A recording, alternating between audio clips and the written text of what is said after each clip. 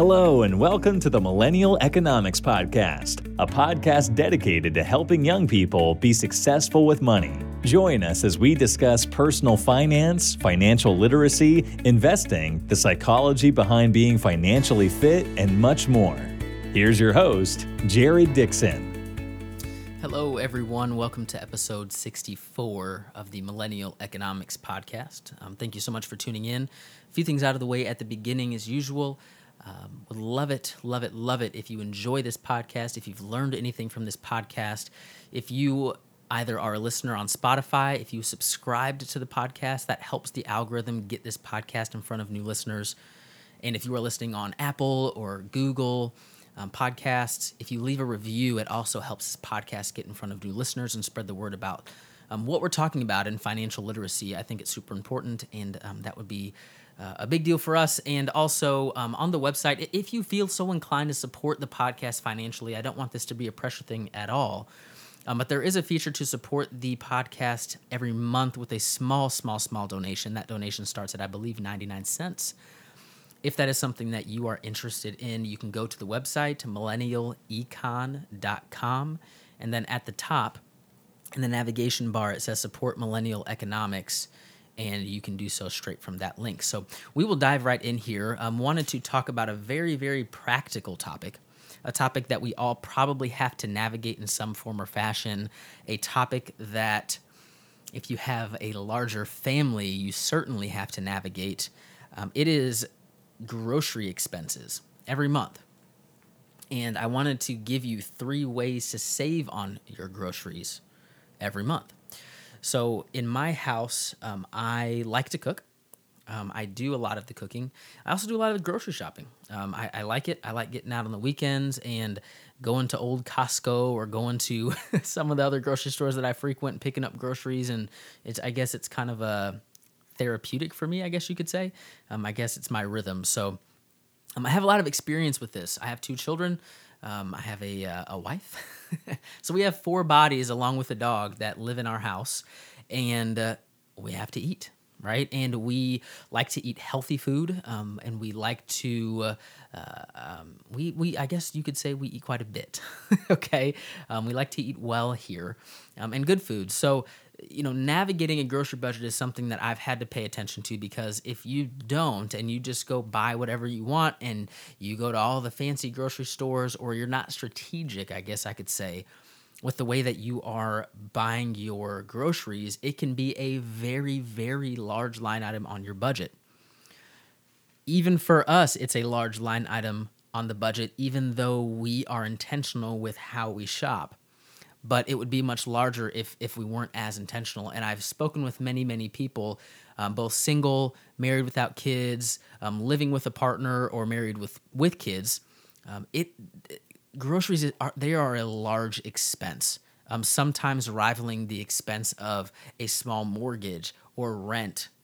So it's something that we need to definitely pay attention to. And it's something that can very easily get out of hand, because unlike your mortgage or your rent that are fixed line items, this one can move drastically month to month.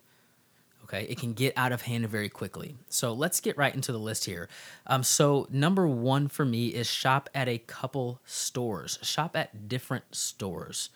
Okay, so depending on where you live, whether it's a big city, small city, rural, what have you, there are probably multiple options for you where you can choose to buy your groceries. And what I've learned is that certain stores tend to specialize in certain things, okay? Or another way to think of it is certain stores have things that are more affordable than others.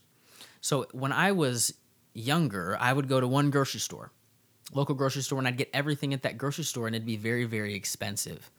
But as I got older, not only did I start to discover some of the budget stores, like Aldi, sometimes like Trader Joe's, I started discovering the budget stores to buy things, but I also started discovering that, if I bought, let's say, snacks and dried goods and what have you at Aldi, then I could go to maybe Whole Foods if I want to buy some organic produce, right? Or maybe I could go to I go to Sprouts. I like Sprouts, if you guys have ever heard of that, to buy produce. And I know that it's good produce, and I know I can buy organic if I want to, and I know that it is affordable. And then maybe I know that, well, for dog food and for paper towels and cleaner, and maybe we drink a lot of almond milk here, like maybe Costco's the better spot for some of those things. Right? So I might have 3 on my list of places that I go to maximize the savings that I want to achieve. Because if you go to, let's say, Costco for everything, you're going to walk out with a very large bill. Or if you go to Sprouts for everything, again, you're going to walk out with a very large bill. Or maybe you go to Aldi and they don't have quite everything that you want. All right? So it's finding a rhythm in the places that you like to go. Personally, I went through a phase where I did go to 3 grocery stores every weekend, and to me that's too much, so I limit it to 2. I go to 2 grocery stores every weekend, and I get produce and some things at one, and then I get bulk items and dried goods and dog food and those sorts of things at the other, and it really works for us, and it helps keep the budget down. So the first recommendation that I would say is shop at a couple stores, figure out what you want, figure out what you like and what your family typically eats, and figure out what stores you can go to maximize the savings for that. So before we get into number 2 and 3, we are going to pause for a very, very short word from our sponsor. Hello, kind people, podcasters. I don't know if that's a word or not, but we are rolling with it. I wanted to tell you a little bit about Acorns today. And if you've listened to the podcast, you know my passion for Acorns is strong because I truly believe it's a great platform and I use it personally. So I can tell you over the past 4 years, Acorns has been an incredible asset to me in my investing. It's where I learned about investing and dividends and compound interest. And again, I still use it to this day. It is a platform that is absolutely fantastic for people that are new to investing. Again, I'm not new to investing, somewhat new. I still use it, but for those of you who are looking to start investing or are looking for an easy platform to start investing, I can't recommend Acorns enough. It has 2 great features among many, but I'll just touch on a few here, the 2 that I particularly use. Number 1 is the roundup feature. So when you open your Acorns account, you can actually link one of your cards, credit card or debit card, to the account. Acorns will round up each transaction that you make with that card and invest the spare change into your investment account there with Acorns. How cool is that? If you're looking to do something that's automated, that's going to force you to invest every time you spend your money, this is a great feature. I have used it. It's phenomenal. The second feature, which I use far more, is just the recurring investments. You can set a specific dollar amount and a specific day of the week or a specific day of the month or time of the month to automatically invest money. If you listen to the previous podcast and you listen to my story about how I started investing, or not my previous podcast, but one of my podcasts before, about how I started investing, I downloaded Acorns and I started investing $5 every Friday. And it wasn't a lot, but over the months and months, and me even forgetting that money was going in there, I learned about compound interest and I learned about what dividends were. So you can start off small, and now I use that same recurring feature just with a little bit more money, but I do it every week. So if you're interested in Acorns and the many services that they provide, so not only roundups, not only recurring investments, but retirement accounts and accounts for your kids, tons of things. I can't recommend Acorns enough. There is a link down in the show notes. If you use that link, my referral link, you're going to get $5 added to your account at no charge to you. No charge. You don't have to even put any money into that account to access that $5. It's absolutely free money. So if you are interested in that and learning more about Acorns and trying it out for yourself, go to the show notes, click on the link, and you will get $5 added to your account. That is all that I'll talk about this, but you'll probably hear me talk about it more in the show. But here is back to the episode. All right, and we are back. So let's dive right into number 2 on our list. And again, we're talking about 3 ways to save on your grocery bill every month. So number 2 is use everything you buy. It's coming from personal experience. So there was a time where I would go out and I'd buy tons of groceries, and that's just a good feeling for me that I'm bringing home food for the family, sustenance for the week and weeks to come. And I would realize that I would get in this habit of getting the same things every week, even if we didn't need it, because that's just what I got every week. And I would realize that once every maybe 3 weeks or so, maybe every month, we would end up cleaning out the fridge and cleaning out the pantry and the cupboards, and we would throw away a lot of food that had gone bad.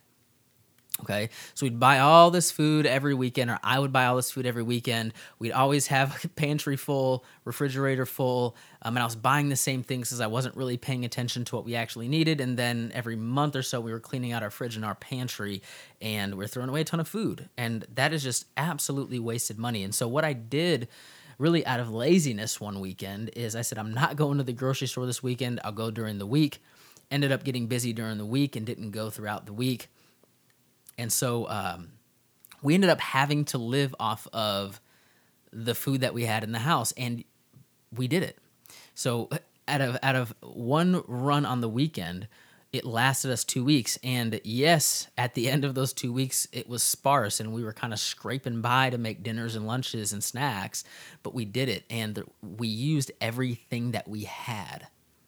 And so I realized, man, I don't really need to be buying as much at the store, or I don't need to be going to the grocery store as much as I do if we just eat everything that we have. And again, it might not be what we want at the end of those couple weeks, right? Or it might not be what the kids actually want to eat.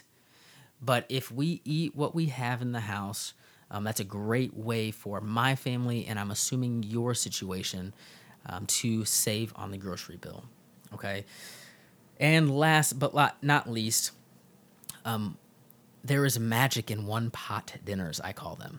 And that's not something that I didn't learn this phrase. It's just, as our house has filled with people, and as I've been tasked with making meals, I've gravitated toward these one-pot meals.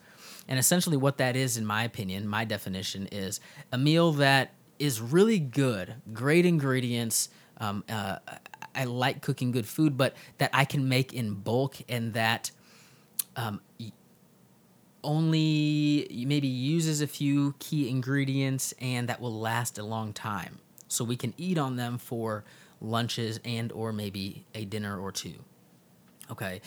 So a lot of times I will make like some veggies and maybe a meat, and I will saute that all up together and season it really good, and then I'll put some chicken stock and maybe some rice, and I'll make this big pot of whatever you want to call it, but we like it. And it's food that I eat, my wife eats, my son eats, and my other son eats. Okay, so it has to all align with all of these flavors. And then sometimes I'll do like bread on the side, or we'll do, I don't know, maybe pita crackers and hummus or something like that on the side. Right? Or we'll do fruit on the side. Let's cut up some fruit. And what I've realized is that not only are these meals cheap and economical, they're easy to make. They don't dirty up every pan in your kitchen. And also, you're not having to go grocery shop for these really weird and random specialty dinners that you have to go to every store on every side of town to get these special ingredients. And you have to buy 50 ingredients to make this dish. I've been down that road. If you are a fan of cookbooks, you've probably been down that road as well. Or you end up at some small, obscure Asian market that's only 50 miles away because you're looking for a special type of seaweed. Okay. And those meals have a place. I like cooking and I like experimenting and doing that stuff. But when it comes to everyday meals, doing these one-pot type of meals is great. So maybe buy a cookbook with lots of soups and lots of kind of like casseroles and one-pot meals, and start making those types of things, meals that will stretch, that will help you decrease your grocery budget. So that is all three. So in review, the 3 ways that you can save, that I recommend doing, that you can save on your grocery bill every month, is shop at a couple stores, find what stores do things well, and what stores do things affordably, and shop at them for those given items. Use everything you buy. Don't get into a habit of buying the same things every weekend or buying too much food, okay, and then end up throwing it out. And then explore one-pot dinners. Explore simple meals that will last a long time that you guys can eat on for a couple days. So hopefully that was helpful to you. Thank you so much for tuning in to episode 64, and we will talk soon.